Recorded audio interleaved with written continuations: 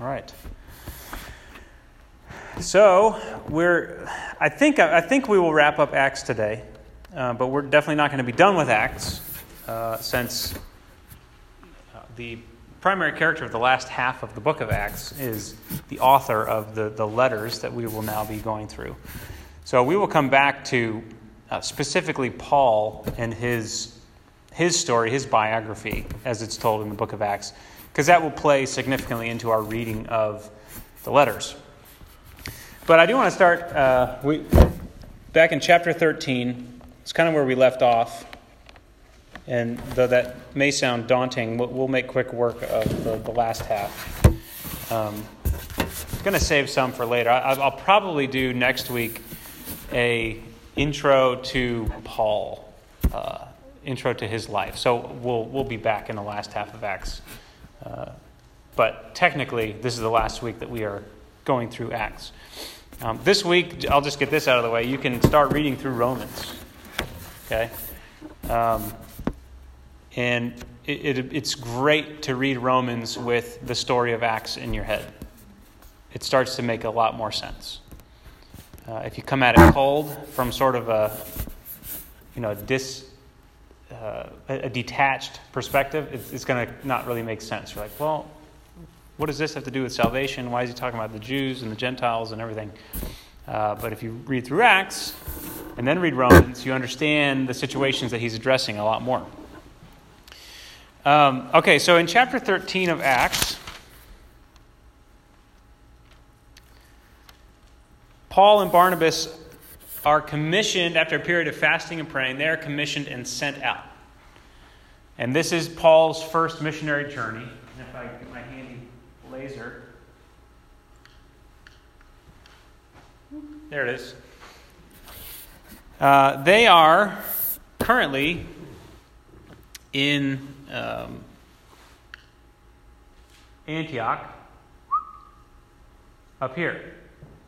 So, Jerusalem, Judea and Samaria, and then to the ends of the earth. And in this book, the ends of the earth stretch all the way to Rome eventually, up here.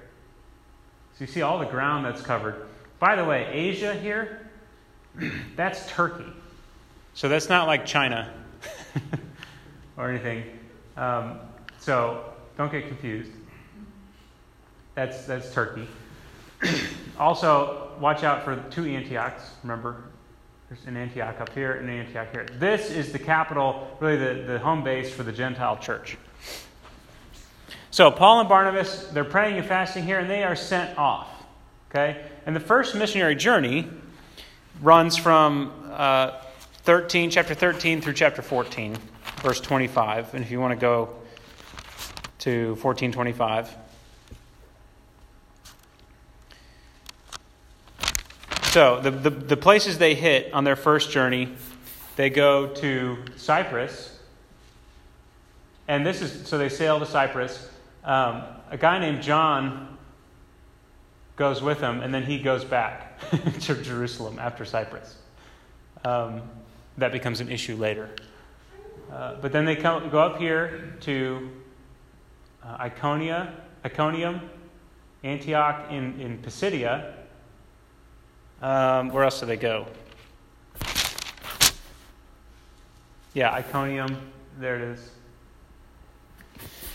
And the interesting thing here is that the first place they go is to the synagogue in all these places. They try and hit the Jewish synagogue. I mean, Paul is a Pharisee. He is a Jew of Jews. And they go and he's still trying to preach the gospel through the synagogue. Right? He knows that he's the gospel, he's the apostle to the Gentile, and he's going and preaching in the synagogues that God is now bringing the Gentiles in. And some are really excited about this. Some don't know what to think. Some are absolutely furious at this. And actually the word is jealous. They get jealous. Right? The Jews in these places get jealous, and they will run them out of town. And they poison the minds of people who are starting to believe. Okay, so the opposition here that Paul faces on this first missionary journey is largely from the Jews. And it's interesting here that there are believing Jews and unbelieving Jews at this part. So what that means is there's something different now than just adherence to the law or adherence to the customs that is identifying the people of God. At the very least, there's believing and unbelieving Jews, okay? And then there's the Gentiles that are coming in. But you get things like in verse 14:2, the unbelieving Jews stirred up the Gentiles and poisoned their minds against the brothers. So when Paul goes and preaches, it's scandal, okay? And the Jews don't know what to do with it. They get run out of town. And they even go so far as to follow them from town to town and try and ruin what they're doing. Try and ruin the preaching of the gospel. So all this is happening. Paul gets stoned in Lystra. Where's Lystra? I don't see it on here. But somewhere in this area. He doesn't go too far on this first journey. He gets stoned and run out of town, and the persecution just increases and increases. They sail back to Antioch. Verse 14:25. When they had spoken the word in Perga, they went down to Attalia, and from there they sailed to Antioch, where they had been commended to the grace of God for the work that they had fulfilled. In other words, back to where they started from. And when they arrived, they gathered the church together and declared all that God had done with them and how he had opened a door of faith to the Gentiles. Okay, and they remained no little time with the disciples here in Antioch.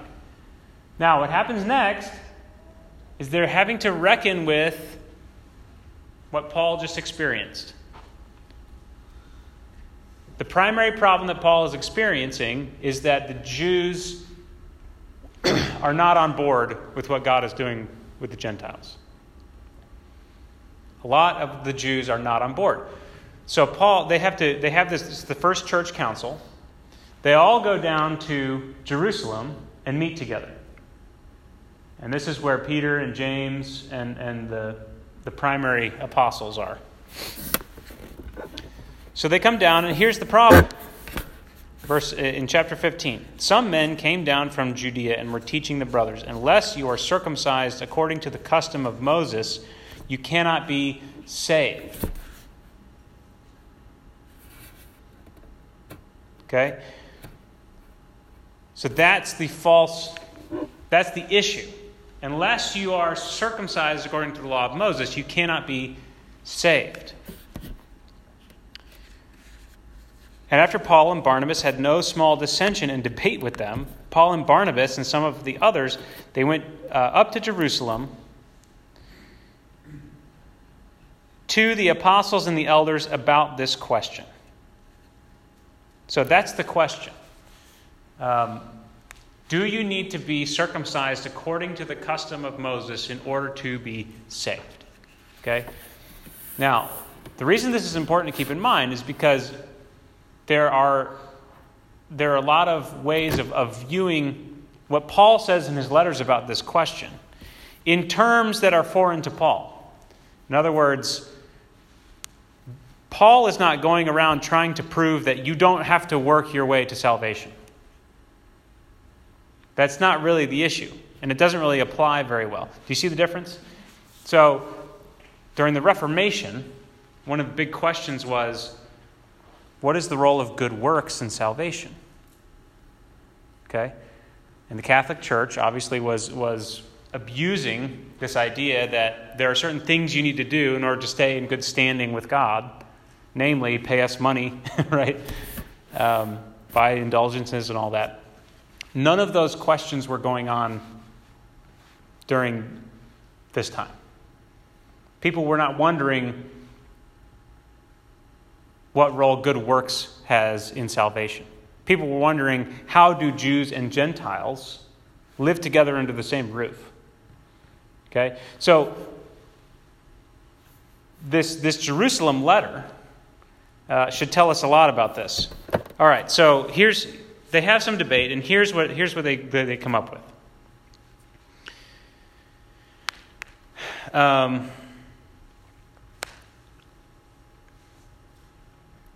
We believe that we will be saved through the grace of the Lord Jesus, just as they will.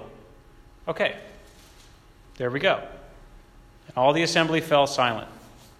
After they finished speaking, James said, "Brothers, listen to me. Simeon has related how God first visited the Gentiles to take from them a people for his name. And with this, the words of the prophets agree." Hey guys, listen. This seems to be what the prophets were foretelling. Verse 19, "Therefore my judgment is that we should not trouble those of the Gentiles who turn to God, but should write to them to abstain from the things polluted by idols, and from sexual immorality, and from what has been strangled, and from blood." Now, one of the problems here, and you'll see this come up both in Acts and in some of Paul's letters, is the problem is not the Jews are trying to... So there's a couple things. These requirements are not like, okay, these are the most important rules. These requirements are really for Gentiles to be able to accommodate Jews. Okay? So it's basically table manners. There's sexual immorality, so the reason it's dietary is because that's what was upsetting a lot of people. That's why Paul opposed Peter, because he was going and eating with them. And that's why Peter criticized Paul. Hey, you're going and eating with Gentiles. And so this idea of sitting down at table with Jews and Gentiles, that was a big deal. Because Jews have been raised in a certain way. You don't eat with these people. Okay, and Jesus had been criticized by the Pharisees for eating with certain people. And so these dietary restrictions aren't like, all right, these are the most important parts of Moses' law that you need to keep. It was, hey, Gentiles, cut the Jews some slack. They've been zealous for Torah their whole lives. So here's how you can keep the peace with them. Okay, I think we can all agree to these table manners. Now, let's go and do that. So this letter was written to create peace. It was not to redefine how you're saved. Right? It was beyond question that you are saved through Jesus Christ by grace. Now, how do we live together? How do we make sense of this deep tradition that we have and all these new Gentiles that don't have our tradition?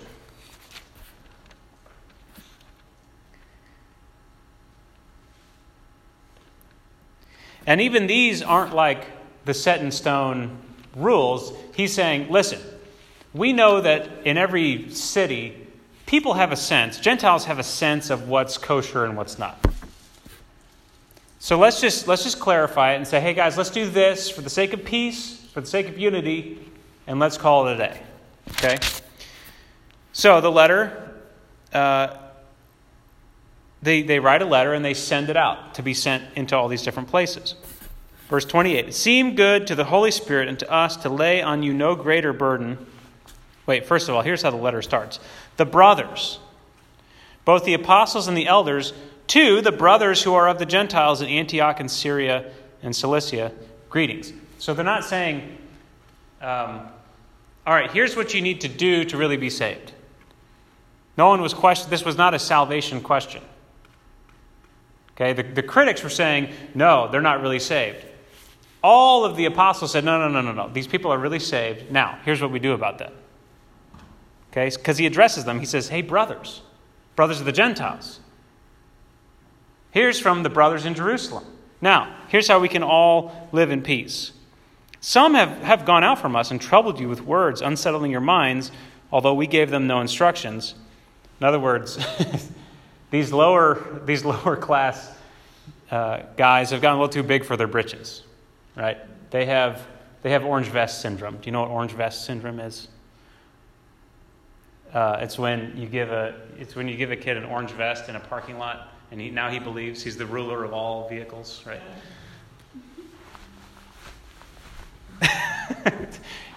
In other words, you just give someone like a little bit of authority, and they end up, oh, yeah. Okay, this is what had happened. These guys are going way beyond the instructions that we gave them. It had seemed good to us, having come to one accord. Right? Unity here is crucial. We're all unified on this. We're writing this so that you also can be unified. To choose men and to send them to you with our beloved Barnabas and Paul, men who have risked their lives for the sake of our Lord Jesus Christ, which we just saw, going from town to town, being stoned and persecuted. We have therefore sent Judas and Silas, who themselves will tell you the same thing by word of mouth. It has seemed good to the Holy Spirit and to us to lay on you no greater burden than these requirements, that you abstain from what has been sacrificed to idols. Okay, because this was a real issue of conscience, and Paul comes back to this in 1 Corinthians and other places. Just don't eat food sacrificed to idols. Now, Paul himself doesn't even come out and just say that. He says, all right, in 1 Corinthians, he says, now about food sacrificed to idols, it's tricky. That's basically what he says. It's complicated. So he doesn't even get this clear. So these are concessions to accommodate the work of God that has been going on. And from blood, and there's some debate about what that means. Some people think it's like the blood of the animal. Some people think it's like bloodshed, murder. And from what has been strangled, which would be an animal that has not been sacrificed according to the stipulations in the Old Testament. See, this would have been like really bad for a Jew to eat. So let's not sit down. If you're a Gentile, let's not sit down with Jews around meat that was strangled. It's just not going to go well. Okay, so guys, just respect this for the Jews. And from sexual immorality. Now, that can mean broadly, but a commentary I read, and it makes a lot of sense, this is talking to the kind of sexual immorality that's spelled out very clearly in the law of Moses. So there would be like all the ritual cleansings and everything. Let's follow those. Right? And also, there were, in Leviticus, when it's talking about sexual purity, there are certain relations of family members that you're not to engage in sexual activity with. So, this might not even be referring to broad sexual immorality, like just general purity. And the reason I say that, and the reason that's important, and stick with me here, I know this might be confusing, but the reason that would be important is because it would assume that there was a general standard, that anyone that comes to the Lord understands that sex outside of marriage is wrong. That would be assumed. Then there's a particularly Mosaic brand of sexual purity. And he's saying, let's follow that together as well. Right? So, okay. Again, this was to get Jews and Gentiles to be able to live together in peace. Okay? To get these Jews to lay off, but to get the Gentiles to acknowledge some of this tradition. Here's a common ground, really, is what it's talking about. All right. So in other words, this letter is not about how Gentiles get saved. They're not stressing, listen, it doesn't matter what you do, it's all the grace of Jesus. That's not what this letter is addressing. It's addressing the finer points of how we relate to one another as brothers. It's beyond question that he is writing this letter to brothers who are of the Gentiles. Okay? So, let's see.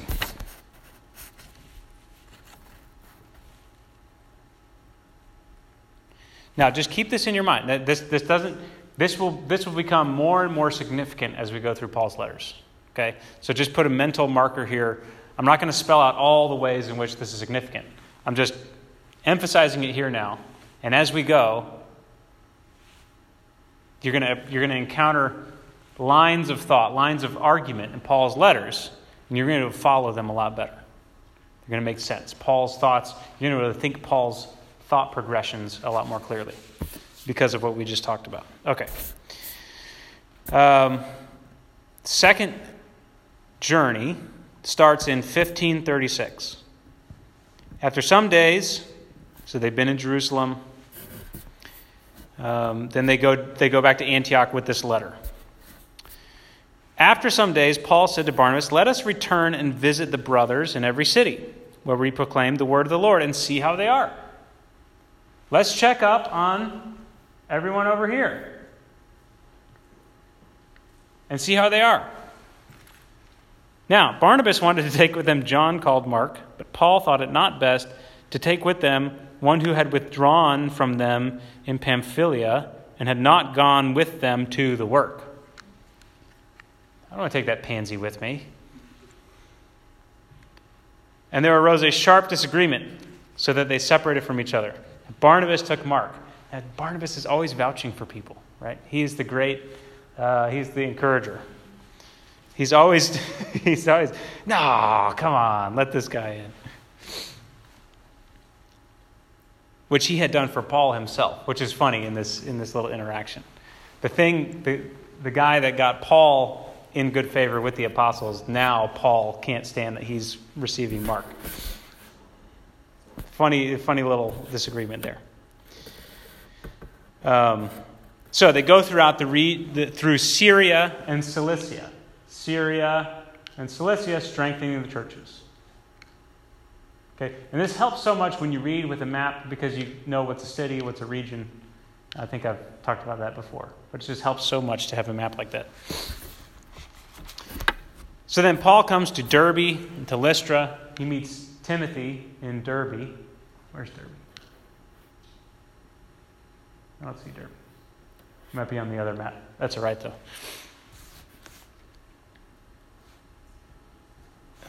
Let's see. We don't have time to go through all that. So he takes Timothy with him. He gets up to Philippi. Right? And that's an important place. He writes to the Philippians. Before this, we have this. They get up here to about right here. Paul wants to go east. But then the Holy Spirit says, no, go west. And that opens up all of this European ministry after that. So it's been staying up here in the Asian area. Then it spills over into Macedonia, all this more European area.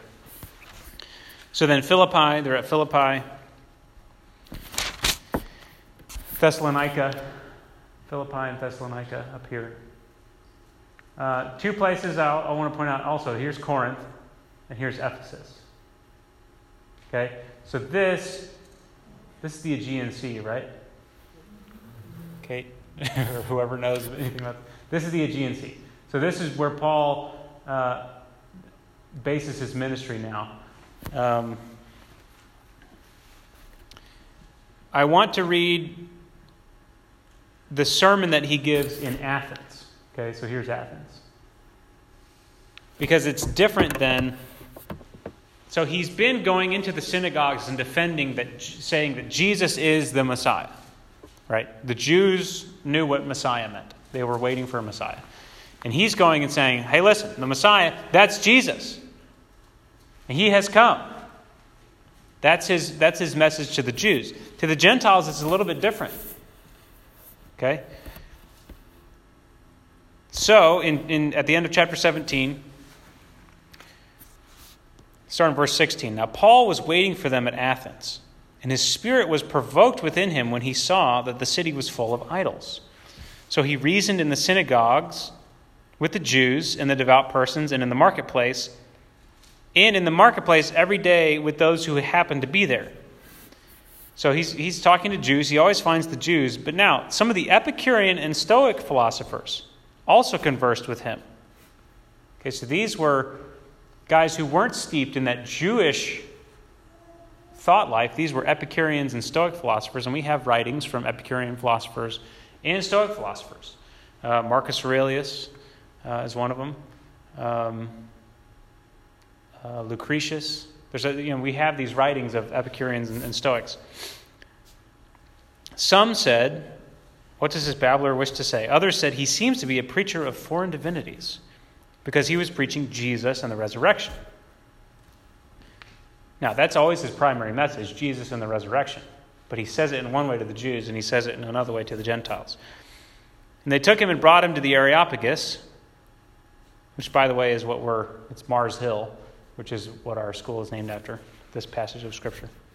And they took him and brought him to the Areopagus, saying, "May we know what this new teaching is that you are presenting?" So he stands in the midst of the Areopagus and says, "Men of Athens, I perceive that in every way you are very religious. For as I passed along, I observed the objects of your worship. I found also an altar with this inscription, 'To the unknown God.' What therefore you worship as unknown, this I proclaim to you." And here's where he starts. And this is where he often starts with the Gentiles. The God who made the world and everything in it, being Lord of heaven and earth. Now, what's significant about that is they are worshiping gods that they have made. And he's saying, listen, this is the God who made you. So he goes all the way back to the beginning. Not just back to Abraham. He goes all the way back to creation.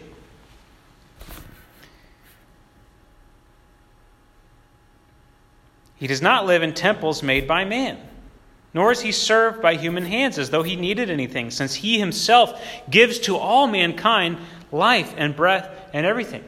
He's not just a Jewish God. And he's not just a niche. We're talking, if it's ever rained on you, it's because of this God. If your crops have ever grown, it's because of this God. And he made from one man every nation of mankind to live on the face of the earth, having determined allotted periods in the boundaries of their dwelling place, that they should seek God in the hope that they might feel their way towards him and find him. Yet he is actually not far from each one of us. For in him we live and move and have our being. Even as some of your own poets have said. So he starts with God as creator. And then he says, listen, there are even your own poets have a sense that there is this God. For we are indeed his offspring. Being then God's offspring, we ought not to think that the divine being is like gold or silver or stone, an image that is formed by the art and imagination of man. The times, right, and this is not a new argument against God's existence. I mean, how many atheistic arguments are, well, that's just, that was just written by man. Religion is a man-made thing. Paul is saying, yeah, a lot of them are, except for this one. The times of ignorance God overlooked. But now he commands all people everywhere to repent, because he has fixed a day on which he will judge the world in righteousness by a man whom he has appointed. And of this he has given assurance to all by raising him from the dead. So it ends up with Jesus and the resurrection. But he gets there by a very different route than he would to a Jewish audience. Okay, and it's good to have this presentation of the gospel in our hearts, because this is the key parts of it are really how we need to share the gospel with people. Listen, God's the God of everyone. Doesn't matter what your background is. We're not talking about a religious thing or a cultural thing. We're talking about a human thing. Humans that God created in his own image. Okay?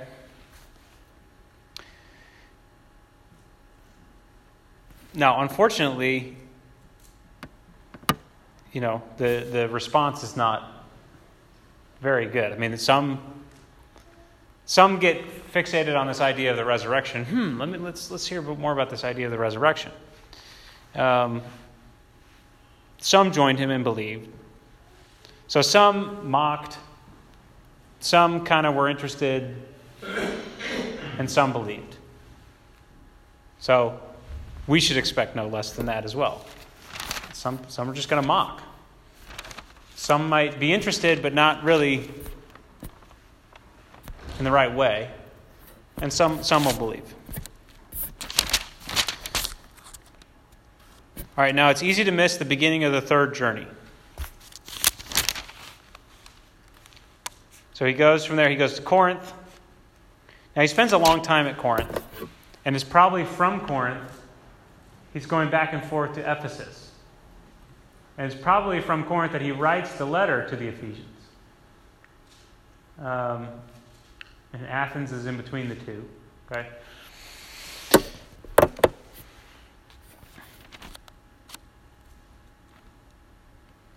Corinth and Ephesus become big centers for him.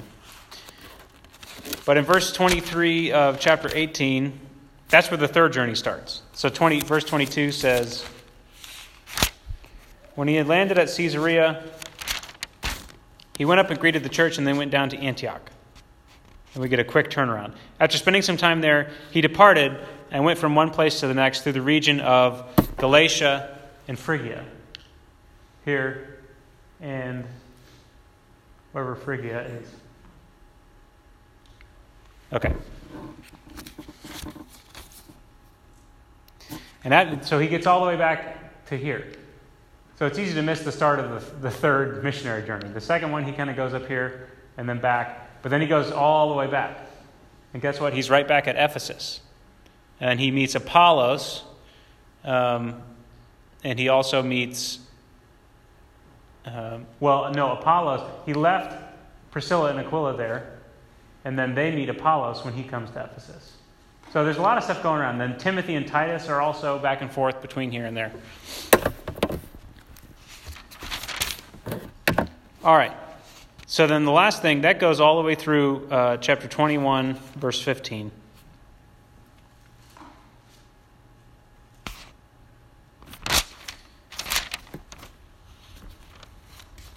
One part that I would have you go back and read and pray through is when he speaks to the Ephesian elders. When he's heading back. He's trying to head back. He's trying to get to Jerusalem for Pentecost. And he heads back, and he can't go up. So he has them come down to meet him in Miletus. And they come down, and his little commissioning speech to them is awesome. So I would have you go back and read that. That's in the end of the last half of chapter 20. You just hear a lot of Paul's heart for the church, but then also these people that he's entrusting the church to. It's an awesome part. So then Paul, and this should sound familiar to us coming out of the book of Luke, he is dead set on going to Jerusalem. And he's pretty sure that what awaits him there is persecution. It sounds familiar. And it happens at about the same time in the book of Acts as it does in the book of Luke. Okay? So this should sound familiar to us. This pattern of, I'm setting my face toward Jerusalem. I have a mission to go on. But it's a little bit different for Paul because he gets to Jerusalem and it seems like he's going to experience the same fate as Jesus in Jerusalem. But then the Spirit says, no, what's going to happen is you're going to need to go to Rome. And so Rome, Paul's heart's on Jerusalem, and God, by the Holy Spirit, sends him off to Rome. So it looks like he's about to die in Jerusalem, right? I mean, he gets really close. And the Jews there, it's sounding a lot like the end of the book of Luke. But then God says, hey, listen, don't worry about it. You're going to get out of here fine, and you're going to end up in Rome. So Rome becomes Paul's final destination, at least in the book of Acts. And the way he gets there is interesting because he keeps appealing to his Roman citizenship. He keeps getting beaten by people, and then at just the right moment, he plays the citizen card to try and get out of whatever he's got himself into. All right, so that gets us to the end. And let me just read the end of the book. So numerous times during his journey to Rome, he is brought up to testify. And this is a great section of Scripture to read if you're looking at ways to write down your own testimony. Right? Because he includes details from his life, but he also puts the full gospel in. Every time when he's called up to the witness stand to give an account for himself, he includes the details of his own life, but he very quickly makes it about a presentation of the gospel. And he even, I forget who it is, maybe Agrippa, he goes, "Are you trying to convert me?" You know, this judge, this pagan judge. And Paul's like, "Well, yeah." You know, so he's just very brazen about, "Come join us." But by the end, he's there in Rome and meeting with Jews and Gentiles. And I'll just read the end of this.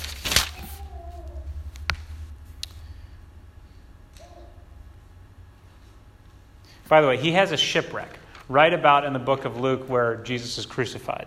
So there's a little bit of there's parallels between Jesus' crucifixion and the shipwreck as well. Okay, I'll just read from verse 17 of chapter 28. After 3 days, he called together the local leaders of the Jews, and when they had gathered, he said to them, "Brothers, though I had done nothing against our people or the customs of our fathers, yet I was delivered as a prisoner from Jerusalem into the hands of the Romans. When they had examined me, they wished to set me at liberty because there was no reason for the death penalty in my case, but the Jews objected. I was compelled to appeal to Caesar, though I had no charge to bring against my nation. For this reason, therefore, I have asked to see you and speak with you, since it is because of the hope of Israel that I am wearing this chain."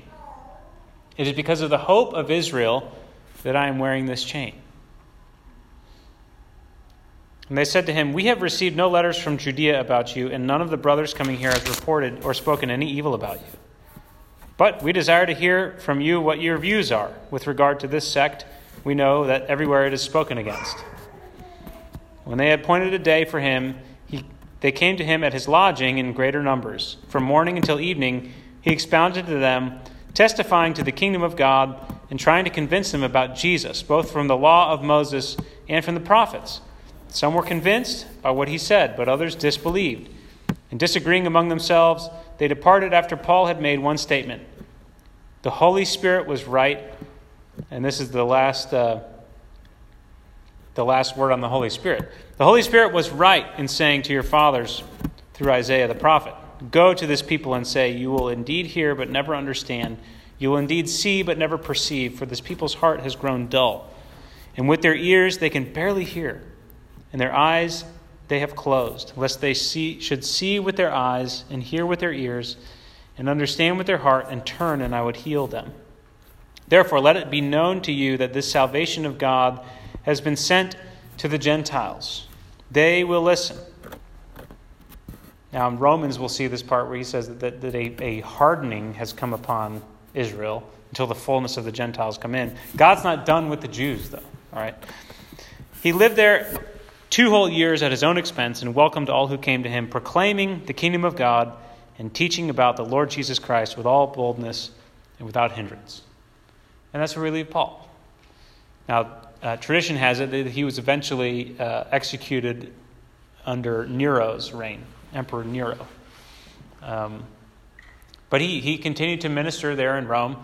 I like when he gets there, they're like, there's no baggage. Like, they don't know. Okay, let's hear what you had to say. He's like expecting this to defend himself. Like, we've never heard of you. I don't know anything bad about you. All right, what do you have to say? I like that. But God clearly just opens up a spot for him, and it's because of this time in Rome that it's from Rome that he writes some of his letters, and the gospel begins to spread in a much larger way. Okay, so that's Acts, and as we said, the last half of the book deals with Paul's ministry to the Gentiles and trying to reconcile that with the fulfillment of God's story from the Old Testament. And so if anything, this book should tell us what a high view the early church placed on the Old Testament. It was very hard for them they were constantly surprised at new things that God was doing. New things that the Holy Spirit was showing them. And so they were absolutely devoted to the story of the Old Testament. Even Paul, even when he goes to Rome, he finds the Jews and he's trying to explain to them, but he's saying, listen, ultimately, your heart has become hard. And so the gospel's going to go to the Gentiles, and they're going to listen. But it's vitally important to understand that the difficulty was trying to reconcile what Jesus was doing, what the Holy Spirit was doing, with what the Old Testament had said, with the story of God's people. And this is one of the things that the Holy Spirit came to reveal, was what God had been doing all along. Okay, and this is, when they're filled with the Holy Spirit, they begin to speak from the Old Testament what's happening now. Okay, Peter does that at Pentecost. Paul does that over and over. James does that in the Jerusalem Council. Hey, this is what was written, and it's happening now before our eyes. It's not what we thought it would look like, but it's happening. And now we see clearly. And the Holy Spirit is revealing these things. Why? Because He has been working all along. And so, one of the important things about Acts, and as we head into Romans, is we have to keep this whole story of the Old Testament in mind. The whole story of the Old Testament and the whole story of the life of Jesus and what He came to do. That all has to be part of our reading of Paul's letters. Because that was absolutely at the center of all of these conversations and debates and sermons flying around in the book of Acts. All of Israel's history, all the traditions, reconciling that with who Jesus is, what He did. And now, what does that mean for us? That is the question of Paul's letters. How is Jesus the fulfillment of everything that God has been doing from the time of Abraham onward? Really from the time of creation, but specifically from the call of Abraham. So we have to keep that all in mind. So it might be a good idea to go back and not read through the whole Old Testament, but refresh yourself on the major chapters of the Old Testament story. Particularly the covenants that God made.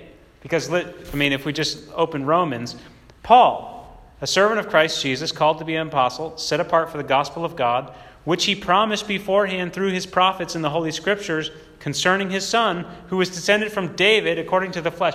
You can't start Romans without having the Old Testament in mind. And he's writing to people who knew what he was talking about. Okay? So Paul, I'm an apostle of what God's been doing the whole time, all through the Old Testament. Now, let's talk about how that actually plays out here and now. Those are the questions that he's addressing. Romans especially, you know a lot of verses from Romans. Even if you don't know them, you know them. Because as soon as you hear them, you go, oh yeah, I know that one. A lot of them are out of Romans. There's one popular way of presenting the gospel that's called the Romans Road. Okay? Now, I'm not knocking any of that. But we're going to have to do a lot of unlearning to really be able to hear the book of Romans as we go through. So what I'm going to do is, and I think Billy's going to do this also at their church, is we're going to spend 4 weeks in Romans. And we'll compress some of the other weeks. Like we'll probably do all the Timothys and Titus together in a week. Maybe the prison epistles in a week or something like that. We'll make up time. But I want to spend 4 weeks on the book of Romans just because in doing that, it will help us read Paul a lot better in general. Not much of an application here from Acts, other than to say that knowing Acts and knowing what Acts is doing with the whole Old Testament story and what Paul's main questions really were and what the controversies really were are really going to help you read the letters of Paul, which are really some of the most important documents, some of the most foundational documents for the church all through history. So we need to read those. We need to read those right. I wanted to, let's see, who is Who's going home for the summer? Anyone here? Just Zach? Dylan is, but I don't see him. The peanut gallery back there both raised their hands. I want to pray for you guys today. We'll pray for you in person. We'll pray for Dylan by proxy. And then, we'll depart after that. Anyone have anything that you want to mention just out of this last part of Acts before we close with some prayer? The other thing I wanted to say is that, it would be good to keep considering the question of have I received the Holy Spirit? What is my relationship with the Holy Spirit in these days? And, I've thought of maybe having some time in church to pray for the Holy Spirit. And I think we might do that. We might do that moving forward. But also, your home group is a great place to really just spend some time waiting on the Holy Spirit, laying on hands, praying for people. So I want to encourage you to keep those questions in your mind, and let's keep asking ourselves and asking God to give us the Holy Spirit in these days. Anybody want to share anything?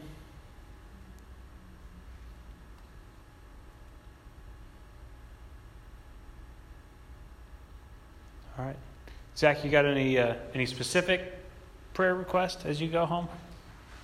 Just that I would stay involved with church and stay in the Word and good prayer. Yeah. Well, why don't you come up here?